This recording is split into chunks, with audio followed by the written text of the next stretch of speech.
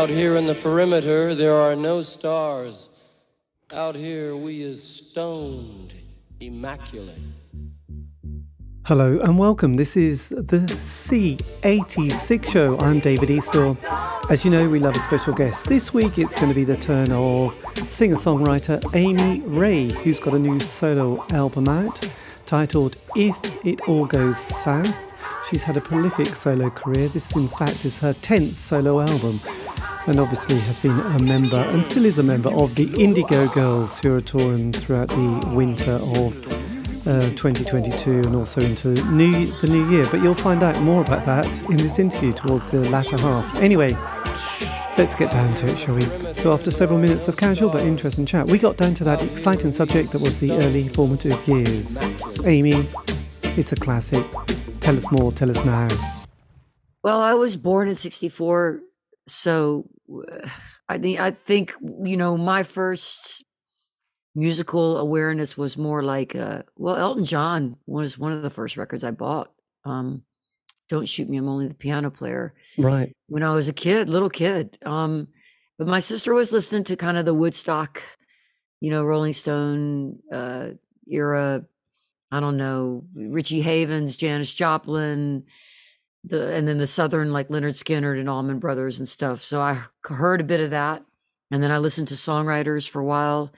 And when I was in high school, that's when I discovered The Clash and Bowie and then later on The Replacements and Husker Du and all the stuff that really influenced me in my soul, you know, like it was like Patti Smith. And I was like, oh, that's okay. Now I'm hearing it, you know, because I love all the songwriters too, James Taylor and Carole King and, you know, the greats, Ricky Lee Jones and all these people in the States. But I think what spoke to me on a soul level was that kind of energy and passion of things that were going against the grain, so to speak, you know. And when I started out doing punk rock records solo from Indigo Girls, it was really to answer that feeling. And then I kind of moved into country for some reason, which is what happens sometimes.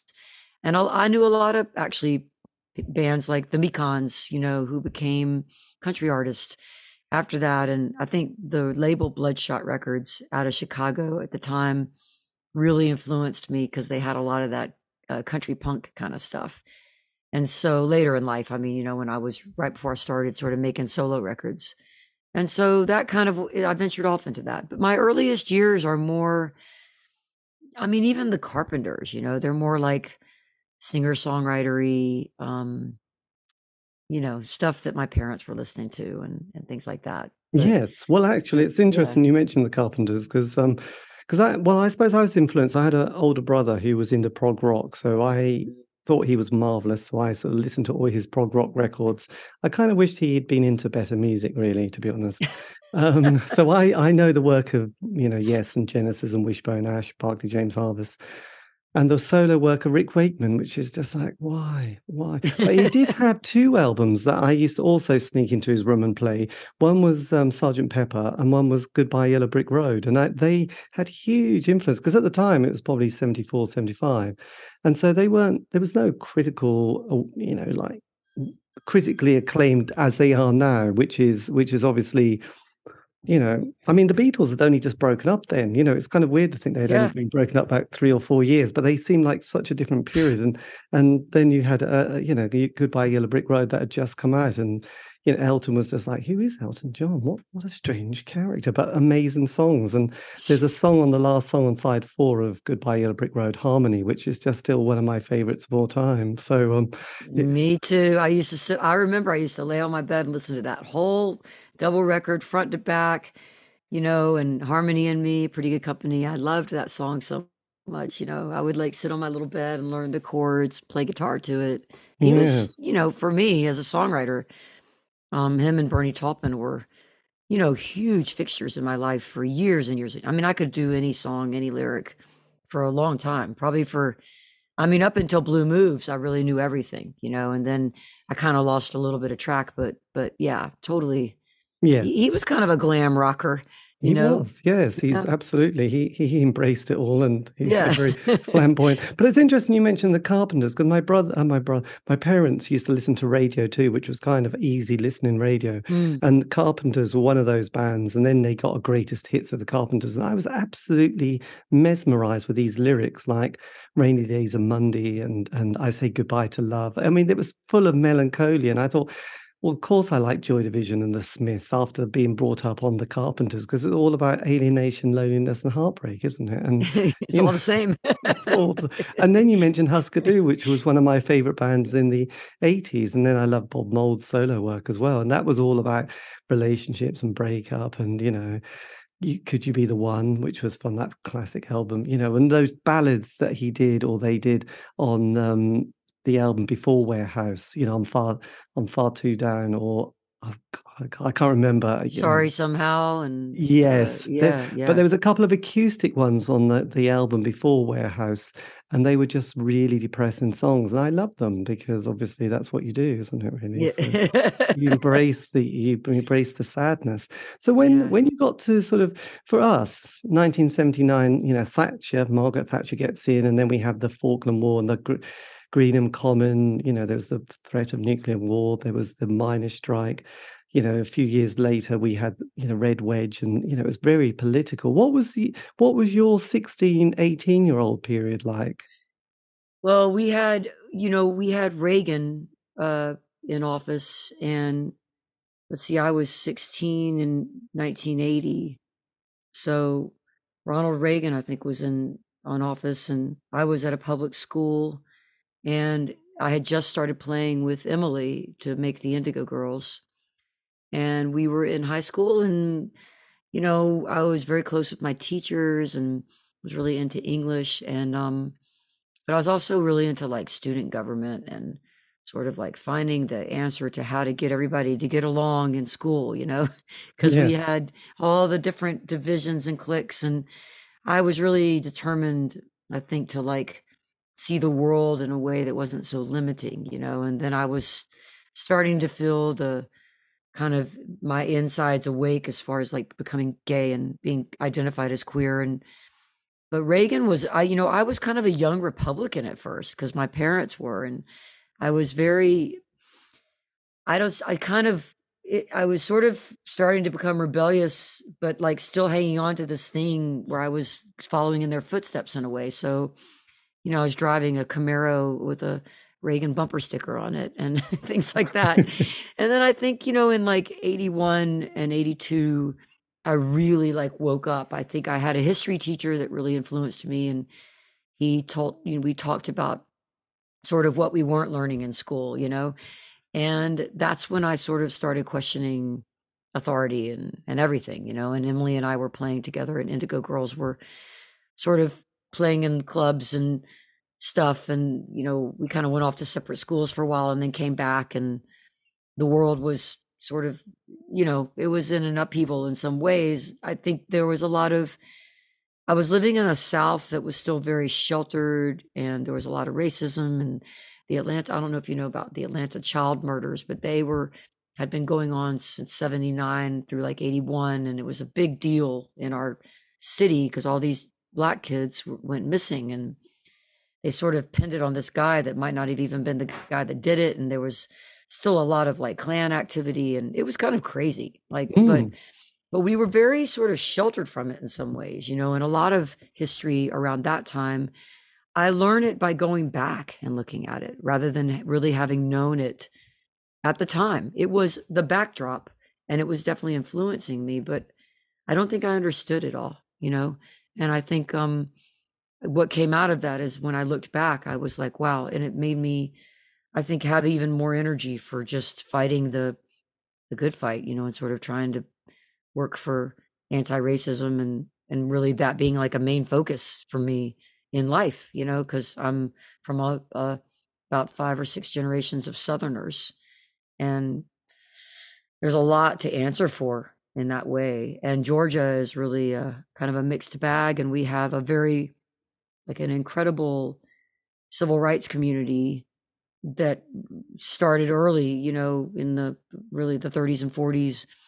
and onward. But we also have this polarized opposite, which is the kind of Klan contingent, that's still there, still here, and in the form of white nationalism and just all the white supremacist groups and sort of the militias.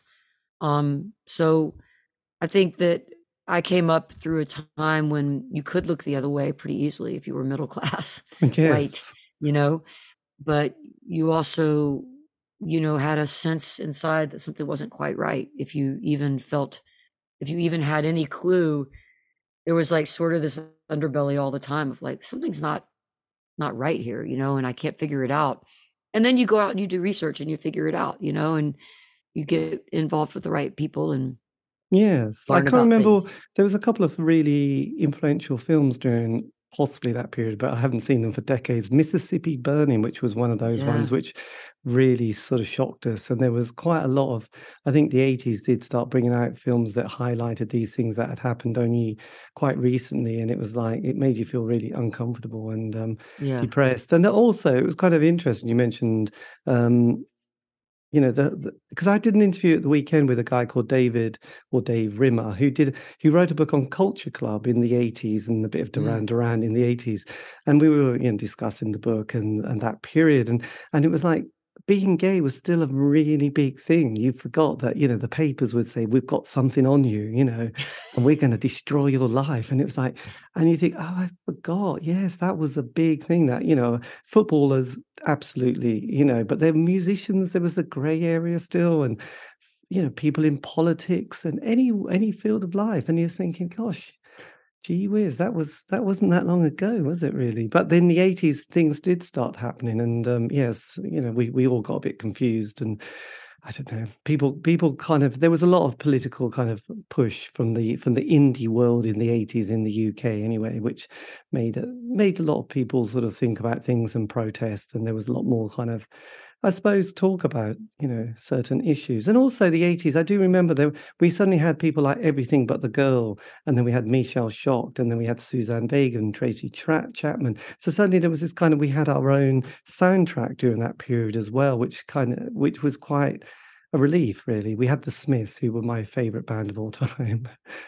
I know. Yeah, I mean, I think the 80s, I remember in the later 80s, a lot of my friends were working with ACT UP and a lot of, HIV, AIDS based, sort of protests. And it was an exciting time to be gay when you could find allies. It was either very scary or very exciting, because if you found allies and you could voice your protest and sort of speak up and feel brave about it, there was an energy to that made you feel like, okay, and I think for us, music, when we started venturing out into clubs and I kind of realized I'm gay, like I'm really gay, and Emily kind of realized it a little bit later. And then we really came out in the early, like probably 91. I mean, I was out, but Indigos weren't talking about it yet. And Emily sort of, at that point, she was still reticent because she felt like it would put us in sort of a niche, and she was right. But like, it's not a bad niche to be in, Oh. So we, we agreed. We sort of had a moment where we were like, in agreement, and it was. I have to say, like there were, Michelle Shocked and Suzanne Vega, and even someone like Elton John, even Bowie. For me, David Bowie was really a person that kind of liberated me a bit, because he was just always reinventing himself and was on a spectrum of sexuality and gender that was kind of more what I felt, and more what I related to. And so I think for me, there was stuff coming out from across the, the pond that was, for me, emboldening. And then also we had, our heroes here. But I listened to Everything But the Girl all the time. And Lloyd Cole and the Commotions and Aztec Camera and the Cult and, Culture Club. And it was, Boy George was a huge figure for me, and George Michael too. And so there was a lot for us to celebrate, I guess. But it was very scary. I guess we weren't really, Yeah, you know, you don't think now it's like so different. I mean, it's different in the States, I don't know what it's like over there, but in areas that are more rural and kind of not as cosmopolitan, it's still pretty hard to be gay. So, you know, those kids have a rough time of it when they come up. But we have so much more vocabulary and so much more reach with the internet and stuff. So we can really, you know, we can have allies even when we don't live near them, you know. Yes. And I mean, obviously the Indigo Girls, amazing chapter in life and so important and so many amazing records. What was the kind of the reason for becoming more of a solo artist at this stage? Well, in 2000, I started a record label in 1989 and just put out records by friends that were like more in punk rock bands or in kind of alt rock or even jazz kind of things. I even did a hip hop record, and I just love music. So I just wanted to have like a little record label and put stuff out. And we had like festivals and, you know, variety nights of different music and spoken word and stuff and political activism. And then around 2000, I had started jamming with some of the different bands that I knew through my label. And I was just like, oh, maybe I'll make a record, you know, of all the people that I love to play with. So I basically just did it because I wanted to collaborate with different friends I had met through the indie scene. So Team Dresch and the Butchies and Kate Schellenbach from Lessis Jackson and Josephine Wiggs from the Breeders and Joan Jett and some other guys that were in some punk bands out of Alabama. And I just started making songs, and the Rocketeens from Atlanta. I started making songs with these little very unknown kind of punk bands and made a record of it. And then after that, I was like, oh, that's really fun. And I toured alone with an opening kind of band that was also my backup band, and just drove around in a van. And I just really liked I liked the difference in the kind of the process of it and being totally independent. Yes. And just kind of taking care of myself.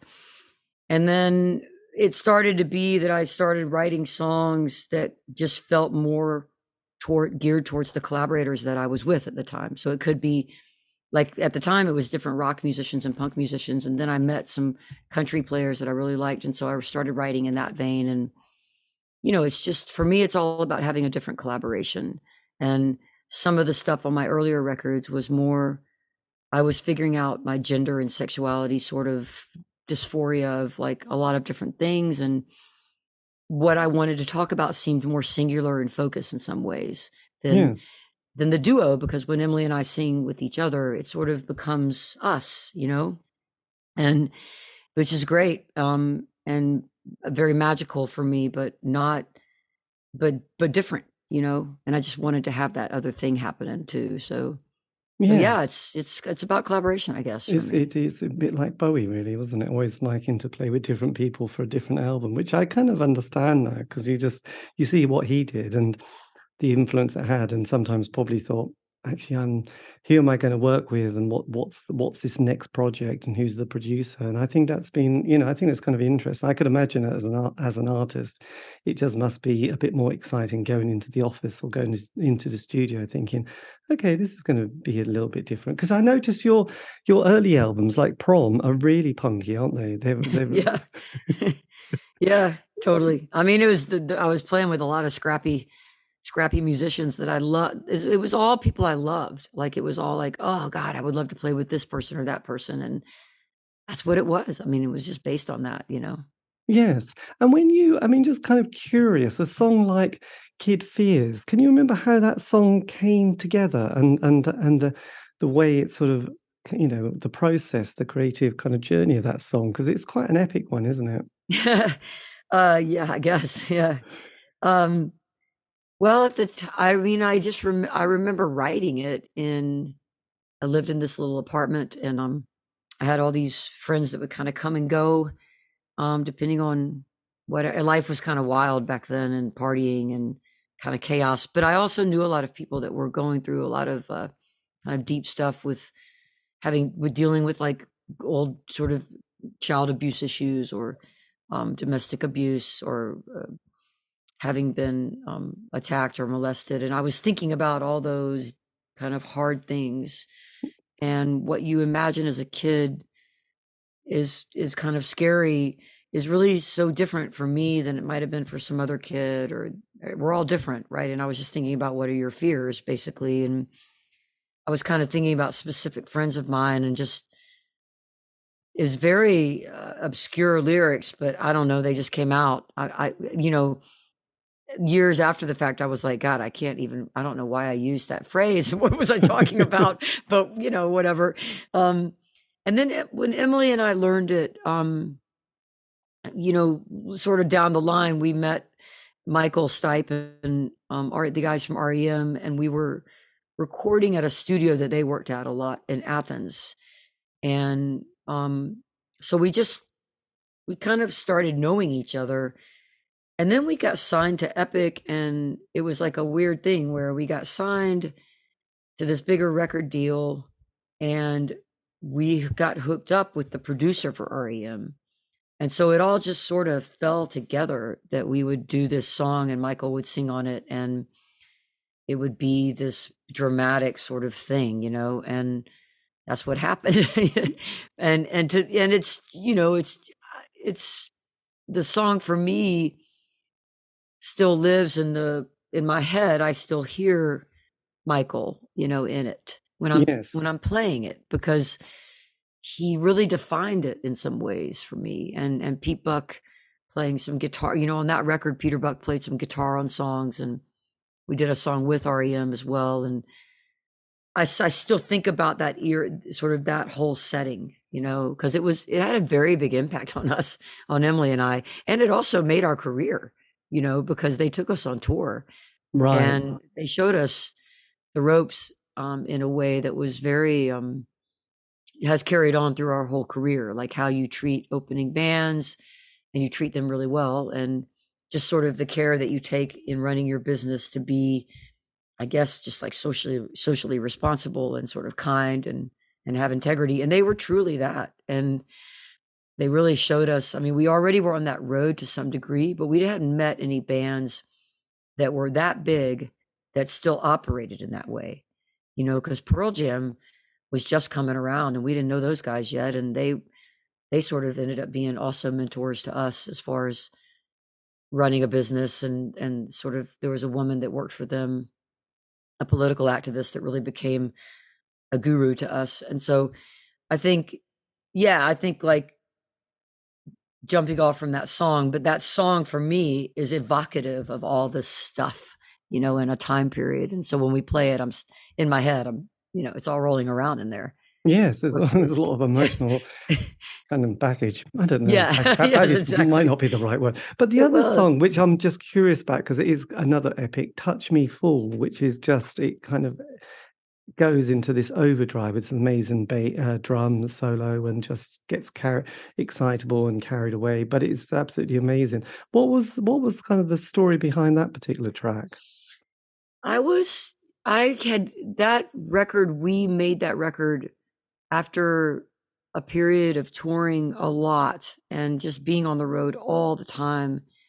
And I started to just feel that angst of like missing, of all the things I missed, like friends passing away while I was gone from overdoses or whatever, all the things that were happening in Atlanta, and relatives dying, and people getting married and having babies. And it just felt like, I don't know. I felt like life, the sensual sort of and tactile experience of life to me was something I was missing, because I was having this life.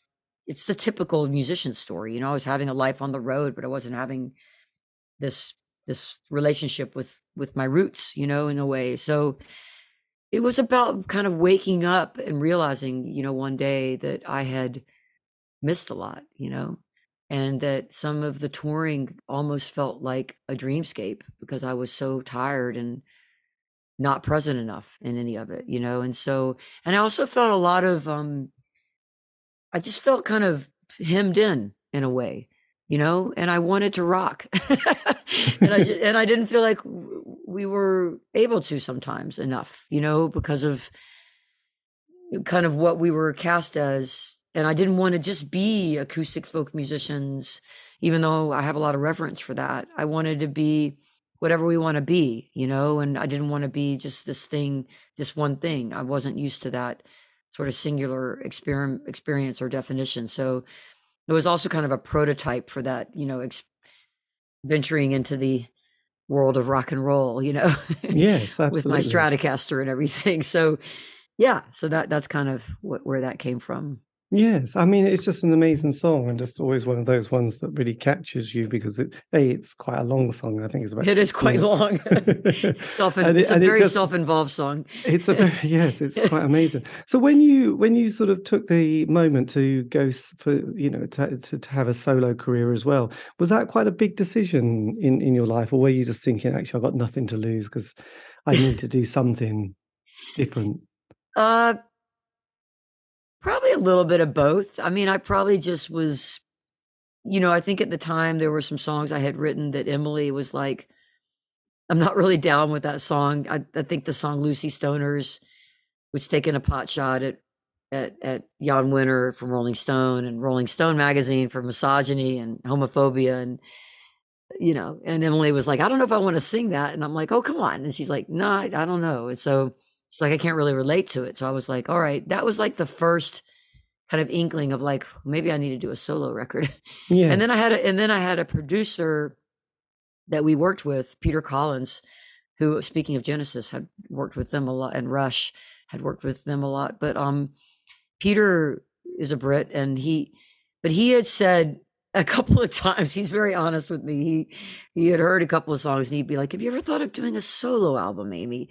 And he didn't mean it in a nice way. He meant it like there's these songs that don't work for Indigo Girls, and maybe not even up to the standard in some ways, you know. So I was like, that sort of planted the seed in a way. And so I think when the idea came, it was a bit dramatic. I had to tell Emily I was going to do it. But for me, it had been brewing, and I had been jamming with all these other bands that I really loved. And so it just felt like very natural to kind of go to someone's house who had a studio and make 4 songs, and go to somebody else's house and make another 2. And I mean, I traveled around with my tapes basically, and played with a bunch of different people and recorded stuff at all these different like kind of garage studios. Yes. So it was a long process. So it wasn't this like, bam, you know, here's a solo record. So I think Emily had time to adjust because I would be talking about it. And she's cool. Like, she's very like, I mean, the reason why we're together for so long is I think we just know it's important to give each other that space, you know? Yes. So, but I think when I went on my first solo tour, it was with the band called the Butchies, that were 3 women, you know, badass like punk musicians, full on punk rock. And they played a set, and then I would play with them. And it was a pretty successful tour, like clubs, you know, nothing big, but for clubs, it was successful, right? And it felt very, it woke me up, I guess, in a way, because I was like, oh, I really like the club thing still. Like, I really like the van. And I like it when, like, if the amplifier breaks down, I know how to fix it, you know, kind of, I don't know. I just like the autonomy of it, and the self-reliance, you know, the reliance on myself. And the resilience too, because, you know, if you get a flat tire or this or that, you know, you're not on a tour bus. So you have to like learn how to fend for yourself, which was Yes. refreshing to me. And I get energized by that. I don't like being so removed from the experience all the time. It feels, Yeah. strange to me. And I think that's also when I wrote Touch Me Fall, I was feeling that too, you know, and I think, you know, 3 years later, I started making solo records. So it's like, that's how I got back in touch. And then it helped me in the Indigo Girls too, because I brought all that energy and knowledge and kind of new resources into what we were doing in a way. And it made me excited about that too. So it was Yes, absolutely. it was a good thing. It must have been exciting working with people like Joan Jett, though, because Oh God, I love her. it She's just like she's so she's cool. just like, I can't, I'll never forget, like, we were at this like studio in Brooklyn, New York. I had, you know, gone up to New York to just get this track with her, right? I had to like track, I mean, I knew her, but I had to like get her into a place, and she like rolled out of this like black car service, they're like the limos, but they're like sedans in New York, and she rolled out of it, and it was kind of like Cheech and Chong, like a whiff of pot smoke rolls out with her, and she's just like, "Hey, Amy," like really super cool, and just came in and like nailed it. And, and then she left, and I was like, that was cool, and we had jammed together a couple of times at another friend's loft. So I knew her, but she's always a bit of a mystery to me, even when I see her now, it's always, there's always like, I just saw her play a couple of years ago, actually during the pandemic. She played at this outdoor place, and I went back and said hey to her, and I don't know, there's just always like a shroud of mystery with her. It's like Susie Sue or something, like where you're like, you want to like poke through it a little bit. And but she has got a heart of gold, that Joan Jett. I mean, you won't meet a nicer, she's just one of the most generous, like rock solid, Long Island, just, it's like this certain New Yorker type that's like, it's like the salt of the earth kind of people. And she is that, she may have all this artifice, but she's just solid, and like a good person. Because on your early solo work albums, especially, you have an amazing cast of musicians. Was that quite hard work? Would you have, looking back on it, prefer to have just kept it as much more of a band for one album and then have a slightly different band for another album, rather than such a sort of wide variety of people to liaise with and sort of contact and try and, sort of sort out bits and pieces with them? Well, for me, it was more, it didn't feel like hard. It was hard work, but it didn't feel like work. I felt more like an Alan Lomax sort of musicologist, field recording kind of person. And I was going around and capturing these voices, and I just happened to be singing with them and playing with them. And so I would take the tapes that I had, or ADATs, or whatever format I was using for this particular song, because there was a lot of transition in formats going on too. So that was a little hard, but I would just take all my stuff from one place to the next, and then I had to make it all work together. But I quite enjoyed that. I mean, I'm a documenter. I like going and traveling to where somebody is and capturing them in their natural environment, and for Joan Jett, that's Brooklyn, New York, or a loft in New York City. And for other bands that I've worked with, it might be Eagle Rock, out in LA or in Alabama with a punk band. So, and even now, even though I have a country band that I've been with for 9 years, I mean, they're kind of a lot more than country. They're sort of super versatile, but I always bring in all these other musicians too, or go to where they are and capture them. But for this particular record, the newest one, I recorded to tape and wanted as many of the guests to be there and going to tape as possible. So there were only a couple of people that did it remotely to digital, and then I dumped it onto the tape.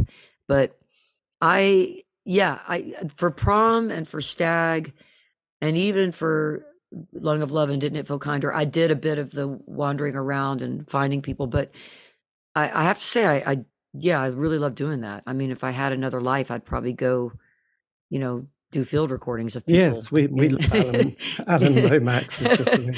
And also I love archiving. I think archiving is just the great thing, I'm with you. I am with you on that. That is the most fun in the world. Yeah. Yes, I know. Just kind of realize that someone might have made it and thought, no one's going to be interested. And you think, yes, someone is. It's me. Yes. It's been 50 years old. It's sitting here. No one cares, but I'm really fascinated. And I just kind of have that, God, who, where were they? What was the weather at that time? Who was around? What was the landscapes? I just, I get kind of carried away really with that. That's cool. Yeah, I know, I love it. But this, the new album, which has just come out, which is fantastic, If It All Goes South. So this is obviously recorded, or did you write any of it during the great lockdown period? Was this? Yeah, I did. I wrote a lot of it during that period.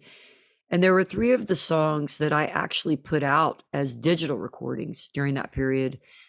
A song called Tear It Down, which was really inspired by sort of Black Lives Matter and a couple of local groups down here in the South that were working to dismantle racism. One in particular called Project South. And then I wrote Muscadine during that period. And I wrote Chuck Will's Widow. And it was really because my band and I were all sort of separate. So we wanted to just work through email and digital recordings and just trade things and create songs just kind of for fun and to keep the thread going of our band. And then when the lockdown sort of was coming to a close in some ways, I booked a studio and said, let's just, I had all these songs written, and I booked a studio, a few months in advance. And then we did pre-production through emails, and I would make a demo at home because we had the structure now for doing that. I'd make a demo at home, send it to everybody. People would put their parts on, and we would like do the arrangement via email, and like changing things. We would have one central file, and we would put new parts in and out. And then when we went in the studio in Nashville, we could easily just do it live and go to tape, and not, just live to tape, and not have to spend all that time figuring out how to play it. Because we had done so much of it digitally at home. So a lot of it was created during even lockdown time. And then kind of as soon as we could safely do it, we went into the studio. And it's funny now, I think we tested for COVID every day, even while we were working, because it was still quite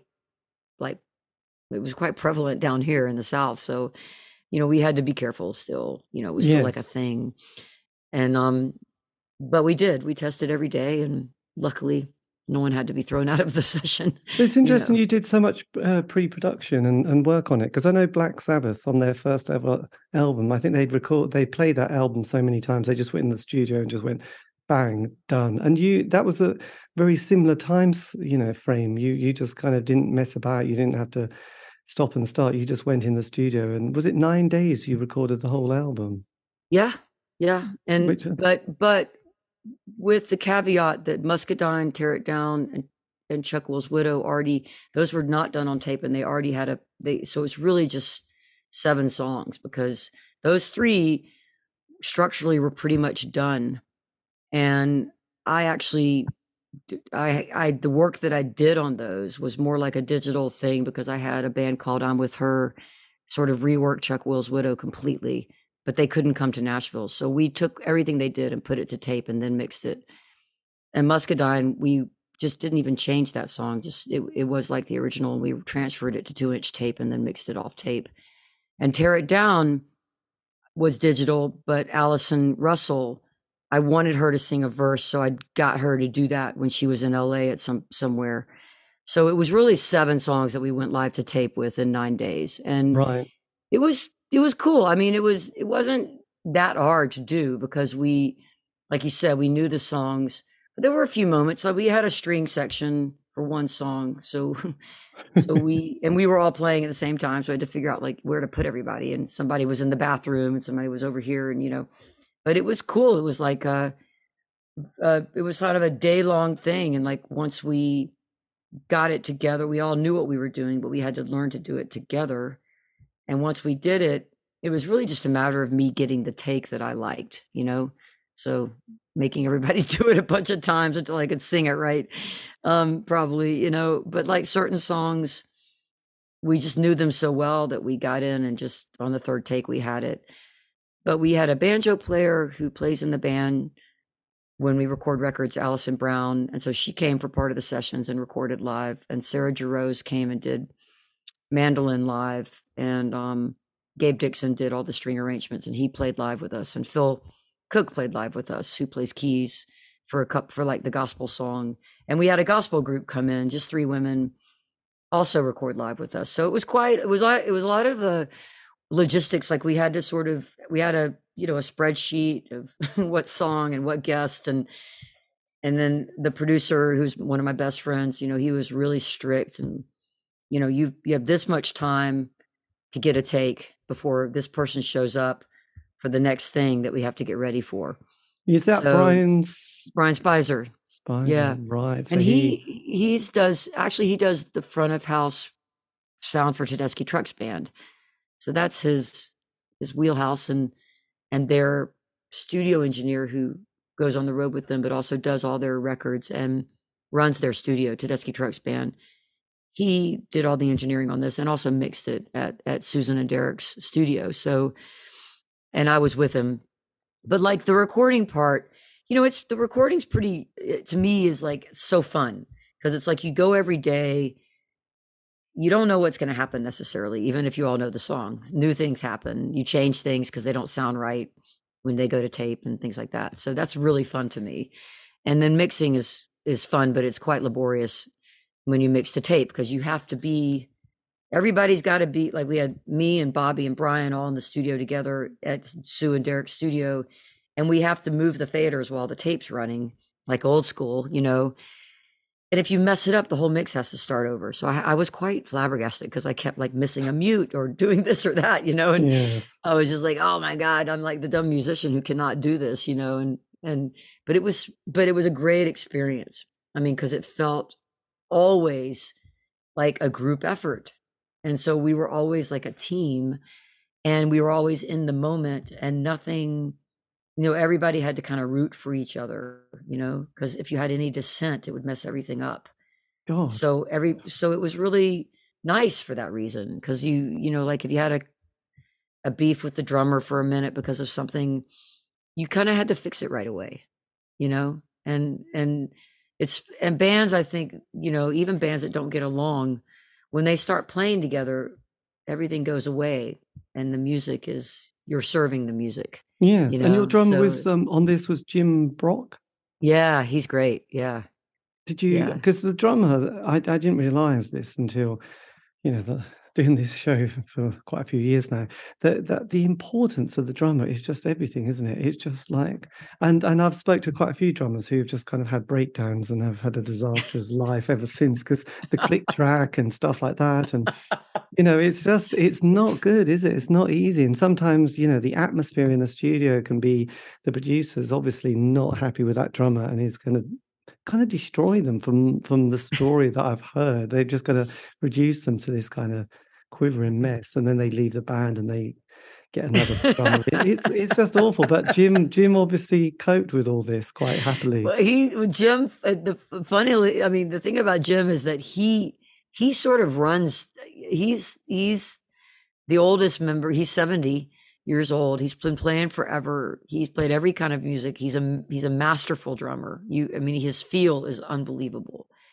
And he kind of runs, it's not, he reduces us to quivering idiots or whatever, like he can get on me all the time about tempo and stuff. And sometimes I'm just like, oh, I'm going to start crying. He's just like making me feel so like, he doesn't yell. He just looks at you a certain way and you're like, he's looking at me that way. And we all have this real reverence for him in the band. The guys in the band, we've all been together 9 years.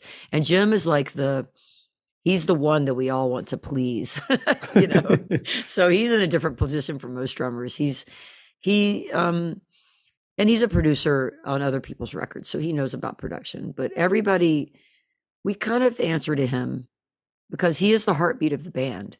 Yes. And he's very wise. And, there's been times I've argued with him about like how fast or slow a song should be. And he's always right. It drives me crazy. But I'll listen back and I'll be like, oh my God, he's totally right, And so we learn to trust him, and that he's the guy, that he's the wise one in the band that we trust. Because it's an amazing band that you've got. You've got Jeff Fielder, who'd worked with people like, Mark Flanagan. And Duff McKean. And then you've got Daniel Walker, who was in Heart and worked with bands like that. So it's an amazing lineup. I mean, the experience that you all must bring to the studio and songwriting is fantastic, isn't it? And then you've got these guest singers on the album as well, which when do you decide who you want to work with on that front, on the singing front? Sometimes it's when I'm writing the song, even I'll be thinking of like someone's voice and it helps me finish the song. It's like a muse in a way. For someone like Brandi Carlile, when I wrote the song Subway, it really is a tribute to a DJ in New York that died very young a few years ago she was in her 50s, young to me, but from cancer. And she was an amazing person, so positive and just kind of a light to all of us. And Brandi was one of her favorite musicians. And so when I was writing the song, I was like, I'm going to definitely write this towards knowing Brandi would be really great on this, and so she did sing on it. For Phil Cook, Phil is a guy from the South. I don't know if you know him, but he's played with a lot of he's kind of like he's like the key to a lot of people. Like he's played with Justin Vernon a lot in their childhood. They grew up together. He plays with the Blind Boys of Alabama, Megaphon. He does his solo stuff now, but he's just this guy that is steeped in music, and he plays keys and guitar, and I've always had him on my solo projects. And he is pretty amazing. And I wrote a gospel song called North Star, and I couldn't finish it. Musically, I was missing some chords and some voicings that I just couldn't get right. And I had brought him into that. So he really co-wrote the song. So of course I was thinking about him. But yeah, Allison Russell she was someone who I had already recorded the song, and I saw her play, and I had seen her before and I was a fan, but it was just one show I saw, and I was like, oh my God, I want her to sing a verse on this song. I got to go back and get her to sing that vocal. But when I wrote From This Room, I never finished it. And then I finished it thinking about it being as a duet, and Natalie was who I really wanted to sing with me. So, I asked her and she did it, which was great, because we know each other, but we don't see each other all the time or anything. Yes. And then instrumentally, Alison Brown is a banjo player. I've been playing with her for a long time off and on. And so I do write thinking about the breaks that she'll be playing because she's so good, and I could just hear her in my head. So, but the vocal guest, I pretty much have either the specific person in mind, or I know that, like, for instance, on North Star, I really want, a trio of gospel singers to sing this part kind of thing. So sometimes I have to look around for who's available, and if I know 6 different people that can do it, which one of them has the time kind of thing. Yes, because the album has, most of the songs have got quite a political, cultural sort of reference point as well. So you obviously aren't short of things to write about still. So how do you manage as an artist to channel that kind of creatively, rather than just getting more and more kind of stuck or blocked, or trying to make it good as well as kind of bringing the message over? I just wondered how you managed to navigate that bit. Well, I mean, I'm not sure. I don't always navigate it successfully. I know that. I just, I have a lot of moments where I'm writing and I'm just like, that's so didactic and it's not right. Or it's too polarized and not like this real. I mean, I always have this feeling when I'm writing stuff that has a social justice sort of heart in it that's coming from my lived experience or something, that I also need to figure out a way to also bring in the other information I have, which is the other side of the coin. And it may not be somebody I agree with, but I always want to bring in that, I don't know, it's like another element of almost like, so people can understand some kind of empathy, or maybe not empathy, but sympathy of where someone might be coming from, even if they're really wrong and off the mark. Because I think we need to understand each other to like solve any problems, especially in the South. So I think I just start from the perspective of like the humanity of everybody. And that kind of is where I work from, my own shortcomings, especially when I'm writing, because I write a lot about, I have in the last 3 country records written a lot about my struggles as like the Southerner who's always trying to reconcile my past and maybe the things I didn't know, when I was growing up compared to what I do know now and what I'm still learning. And so I'm always trying to take myself to task to a certain degree, me representing all the people I know that are like me, that are white Southerners that need to like wake up. And even those of us who think we know and then we don't. So I think I come from just humanity and what is the human in this story, whether it be the person that does the bad thing and you're trying to understand why, or whether it's you and you're trying to figure out like why you came to where you did and what the conclusion is. So Yeah, but there's never a shortage though. I sometimes sometimes I do think like, okay, I don't want to write about social justice all the time, but I end up doing it even in a song that's supposed to be about something else. It creeps in, and so sometimes I try to force myself to stay away from it when I'm just as an exercise when I'm writing. But it's such a dominant thing in my life that it's very hard for me. But but then I think like, I wonder like if Billy Bragg sits around thinking that, or if or if he just writes the song, I don't know. I got to talk to him about that sometime because I do know him. But I think like, or Rage Against the Machine, did Zach De La Rocha like say to himself like, oh, I shouldn't write about the Zapatistas for the 10th time. He just did it, which is why he was great. But for me, sometimes I'm like, I just want to write a love song sometimes, or like Chuck Will's Widow, which is more like a try to be positive in these dark times song, but not with specific political references, So I guess, yeah, I don't run short of topics, but I do go through these moments when I'm just like, I'm sick of myself and I want to like find something else to write about, I know. But one thing that I have come across quite a bit, being of that generation and in the 80s, and sort of meeting a lot of people who, were politically, from the left and Socialist Workers' Party and feminists and gay rights and et cetera, et cetera. But one thing that a lot of people are now struggling with and have just almost saying, I just don't want to get involved, is kind of gender politics. It's how you manage to, because you look back and God, that was quite straightforward, wasn't it? Now it's just become incredibly complex that you just think, oh my God, because I was just thinking the other day you'd have, like I suppose I was a part of quite a hippie scene, and you'd have, a women's camp, or you have a women's sweat lodge, or you have a women's event. Sometimes, kind of individually, or that within an event, people would just say, oh, we would like to have a women's sweat lodge tonight. You go, oh, that's fine. Off you go. But gender politics has become so kind of like, it's like, wow, where do you start? And that's quite exhausting and tricky. I don't know how have you managed to sort of navigate that kind of interesting world?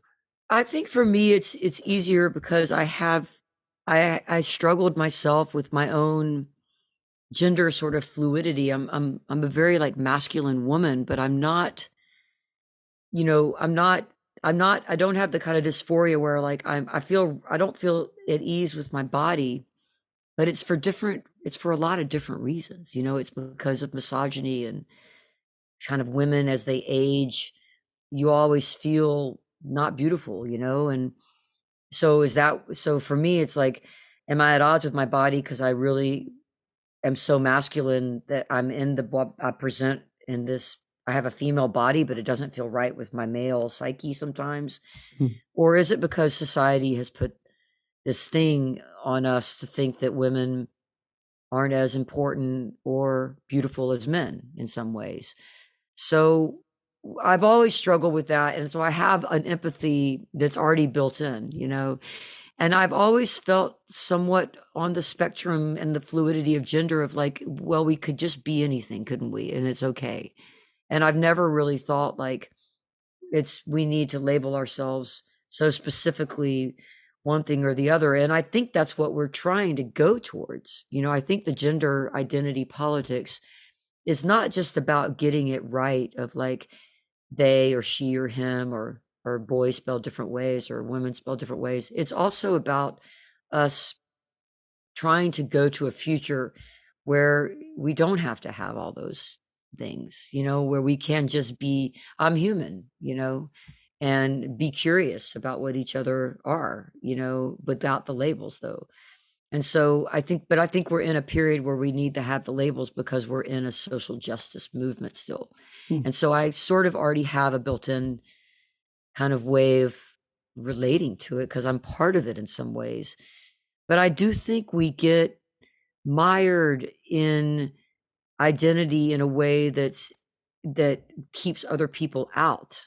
And I do worry about that. And so I try to work towards us just relating to each other in a human way and kind of being bold about asking questions of each other and being curious. Because I think people do get scared of like, am I going to say the wrong gender, and everybody has to put a she, her, thing by their name, or they, them, or whatever, because people are scared that they'll address someone wrong, which is an important step towards understanding that people aren't just this or just that. But it also does scare the bejesus out of people, because I know that I have like older friends that are just like, they'll whisper to me like, does that person go by they or she? And I'll be like, just ask them. It's okay. Like, you can ask, like, that's the whole point, right? Yes. So it is, but I mean, you know what, to me, like the bottom line of some of this is we are still dealing with massive amounts of sexism and massive amounts of homophobia. And the reason why trans women have such a hard time is not just because of transphobia, it's because of freaking sexism.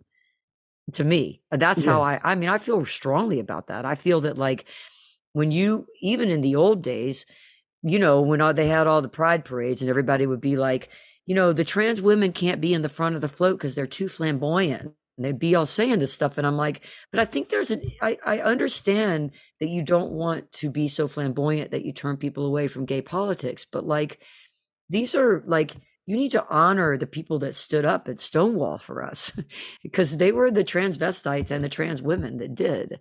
And they're the ones that were on the front lines, and they still are. And so I think we need to find a place where we understand that a lot of what we're reacting to is like a misogynistic sort of perspective of women not being as beautiful or special as men. And we still struggle with it, and I mean, in the States, it's just like, we can't elect a female president. We can't, we can barely elect senators and Congress people, House of Representatives and everything. So, and the heads of all the companies are still men, and the gatekeepers are still white men. And it's just, for us, it's on and on. And so I'm always like, the root of all of this is the feminist movement that a lot of people have forgotten about, because it's like too many waves of feminism. And now everybody's like, I don't want to deal with that anymore. No, but it's there. It's still important. It's so important. That's so important. Yeah, no, it's just interesting, because I just know friends who have done everything they can to try and do the right thing, not just say the right thing, just find that the whole thing has just become so complicated now, and conversation, debate has just kind of been a bit shut down. So I think that's why a few people have felt a little bit defeated by the whole thing. And well, also, I think don't let people shut you down, I would say too. I would say, like, if you're coming from a place of like honest, just like love and curiosity, there's nothing wrong with like, just, we're all learning. Like, we're all making mistakes with each other all the time in the human world. And with us, a lot of that goes with race down here, because everybody gets scared because they're going to say the wrong thing. So they don't say anything, or they don't participate. Yeah. And it's like, because sometimes they get shut down, and it's like, you know what? It's wrong to shut somebody down.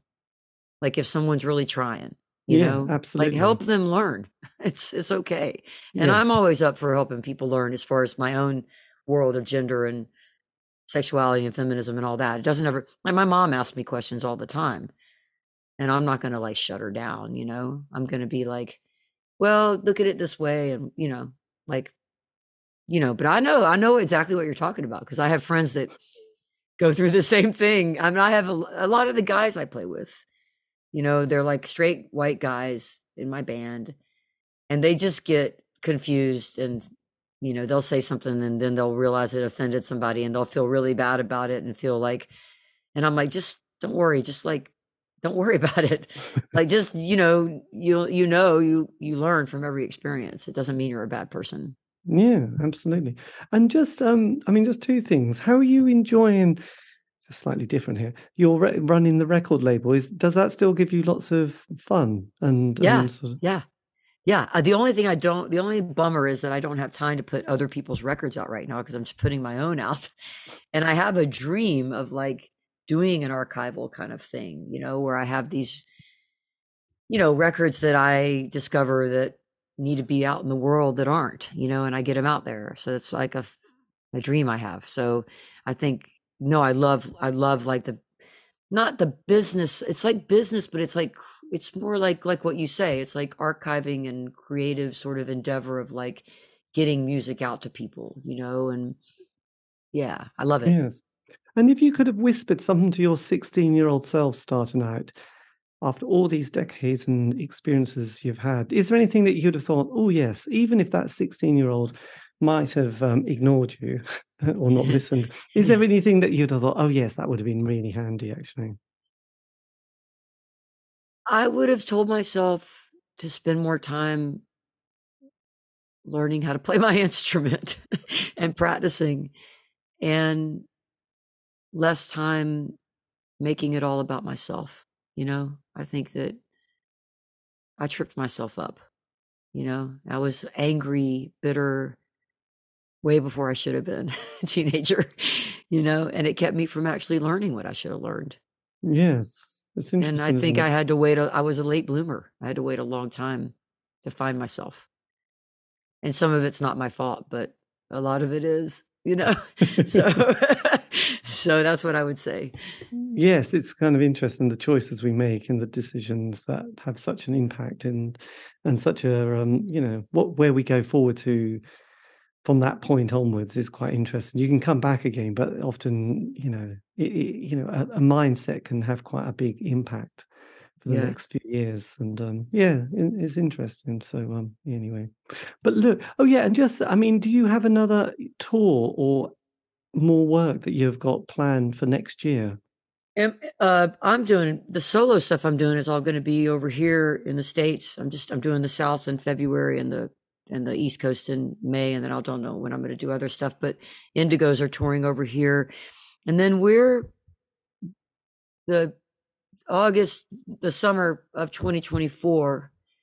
We have a plan to go over to Europe and play some festivals, but also come to the UK and do some dates. So that's what we're aiming towards, because we're going to get back together with our band, and two of the players are British, Carol Isaacs and Claire Kinney, and then yeah, I think that's the only people that are going to come from England. But and Brady Blade comes from Sweden, so he'll play in the band. But we're gonna so anyway, we're gonna have the band over here for the States and do like a band tour, which we haven't done in years. And then we're going to take that band and do some stuff over there, and probably like a couple of festivals, and then we'll do some UK dates and maybe some Ireland dates too or something. That's probably That's going to that. be exciting. Yeah. So one thing that you probably noticed in the last few years, and it couldn't have been just during the pandemic, but so many books came out, didn't they? People were writing books like you never believe. Have you sort of archived all your work and your life? I just wondered if eventually you'll think, yeah, I'm going to do a book on your own self or the band or just yourself and your life in music. Oh my God, I'm not okay. Yeah, I mean we've done this. We did Emily and I are working on a Tumblr blog actually that's just pictures and writing. Like we basically, I give her a bunch of pictures from my archives, and I say, okay, write about this. And it's like 1 year, and it's just like, what are your thoughts about this set of like 10 photographs? And then we each write something separate from each other, and then we post it on Tumblr. And we're up to about 2009, I think, from 1981. And that's kind of the sort of, the thing we're doing right now. But someone is making a documentary on Indigo Girls, and it's done. It's going to Sundance, and I mean, it's not going to. It's applied to Sundance. It's applied to South by Southwest. It's applying to festivals. She's got a rough cut. She did a movie called On Her Shoulders, which was a great movie about a Yazidi woman and everything that was so hard in Kurdistan, and it's an incredible documentary. But so she did this thing on us, and that's going to come out next year. And then as far as a book goes, Emily's talked about it. I really have so much reverence for writers that I just can't bring myself to write a book about us. I don't even want to have a ghostwriter. I just feel like I'm a voracious reader, and I love really well-written books. And when I read a badly written autobiography about a musician, I'm just bummed. Yes. So, and I'm not a great writer. So I feel like we got to figure out like how would we sort of archive our lives, in a way. We definitely have archived a lot. We have everything. But this documentary is the first step in kind of trying to remember stuff, Yes. and what happened and when. And the Tumblr blog also is a way that we've collected our thoughts in a way that's not so much pressure, where we can just write, where we can write in our own voice, and it doesn't have to be like perfect, and all that. Yeah, you don't have to get too angsty. You can just put it out there. Yeah. It'd be fantastic. Oh, well, look, that's amazing. I'll have to have a look at that, actually. But I noticed you've got quite a few dates, haven't you, for the rest of this month in America. So, well, I hope they go really well. And into Thank you. December. My God, Thank you. That's very exciting. That's Christmas. Oh, my God, New Year's Eve as well. That's fantastic. Are the fans in America quite different to the ones in Europe and the UK? Yeah. I mean, yeah. Well, in a good way. I mean, the American fans can be, well, they run the gamut because it depends on what region you're playing in, like when you're in the South, a little bit more, chaotic and rowdy. But that's what we're used to. So we're good with it. And in New England, people are more polite. We find when we go over to England and the UK that we just love those audiences so much, and people listen in a different way, a little more critical in a constructive way, but like you really feel like people are listening, just really listening. I don't know how to put it. And the interviews everything's different. The press is different. It's really refreshing, and it's more challenging, because there's like, just the questions are often like much smarter and wittier, and you're just like, okay, I got to make sure my head is adjusted for this because it's a different vibe. And of course, there's great questions in the States too, and great journalists over here. But as a whole, we find the audience and the press that we do over there really challenges us and makes us think about where we're coming from and what we're talking about. And just musically, we know people are listening so hard that we just are really much more, we appreciate it so much, and it makes us kind of on our toes. So when we go play away from the States, it's hard, in a good way. It's Yes. it makes us like, all right, we got to like really rise to this occasion. It's not like we're lazy over here, but maybe it's just what you're used to. We know the language over here. We know the tone and the vocabulary so well, and so we can kind of live it in a way that's just it doesn't rattle us as much. And I think it's good for us because when we go over there, we have to think hard. Yes. Well, I think it's good. I think when you go through phases, you just kind of get an album or film or book, and in the UK, you just kind of literally just live with it for such a long period of time. You know everything about it, and you've read the lyrics, and you just lived. Yeah, it's just become so important. And I think we put a lot of meaning. I'm sure it's the same in every part of the world, but I do sort of think we do get very excited, actually. Kind of quasi kind of religious experience, isn't it, really? I love it. I love it. I mean, I love it for every musician that goes there, because every musician I talk to that plays over there, especially in England, is like, I don't know, they just have a sort of brightness about them when they come back, because the way that their songs have been received is so deep, and so it's not just a singular experience of us. Yeah, you're right. It's a lot of my musician friends that tour in England, especially in Ireland, and Scotland, they just feel this satisfaction, I guess. Yeah, it's fantastic. Well, look, this has been fantastic. Thank you ever so much for this. And if you want, I can always send Angie a link, and she can have it. That's great. And you can always use it elsewhere. But this has been fantastic. So thank you ever so much, and best of luck for the next 2 months and into the new year. And yeah, just really love the album. So you're amazing. You're such a great interviewer. It's just so nice. I just feel like we've been talking to each other, and it's been great. It's been great. But look, have a lovely day. Oh, you too. So whereabouts actually are you? Because I live I live in the North Georgia mountains. So if you were looking at a map and saw Atlanta and you went straight up 75 miles, you would see a little mountain range called the Appalachian Mountains. I live right at the foothills of those. Right. Yeah, in the woods on a river. So all I can see is 80 acres of woods around me, and I can hear a river. That's what I Wow. have. Yeah. Beautiful. And I have a 9-year-old child and a wife, and that's my life. And 7 dogs and 8 cats. That's it. How many cats did you have? 8 cats and 8 7 cats. dogs. That's a lot of animals. I We're know, cat right? people, but we just have 2, and to be honest, they're quite a handful. 7. I Oh, mean, 'cause cats they're all they're their yeah. own people. You cannot domesticate a cat. No, it's It's like, they're yeah, yeah. it's quite interesting, isn't it? When you Yeah. bump into your cat, it feels like a celebrity you've met on the stairs or on your bed, isn't it? You feel so honored. You have to always negotiate with a cat. Really. That's great. But It's so 7, true. God, that would be fun. God, that sounds like a great home. Gosh, Yeah, that's it is. amazing. It is. Excellent. Well, look, take care and You too. take care there. See you later. Okay. Bye. Bye-bye. Thanks, David. And that was me in conversation with Amy Ray, talking about her life in music, the Indigo Girls, and also the new album. Do check it out. If It All Goes South is available from all good record shops and also available online. Do listen. It's a classic. Anyway, this has been the C86 Show. I'm David E. So if you want to contact me, you can on Facebook, Twitter, Instagram. Just do C86 Show. And all these shows have been archived. It's true. You can find those on Spotify, iTunes, Podbean. Just do C86 Show. Anyway, have a great week and stay safe.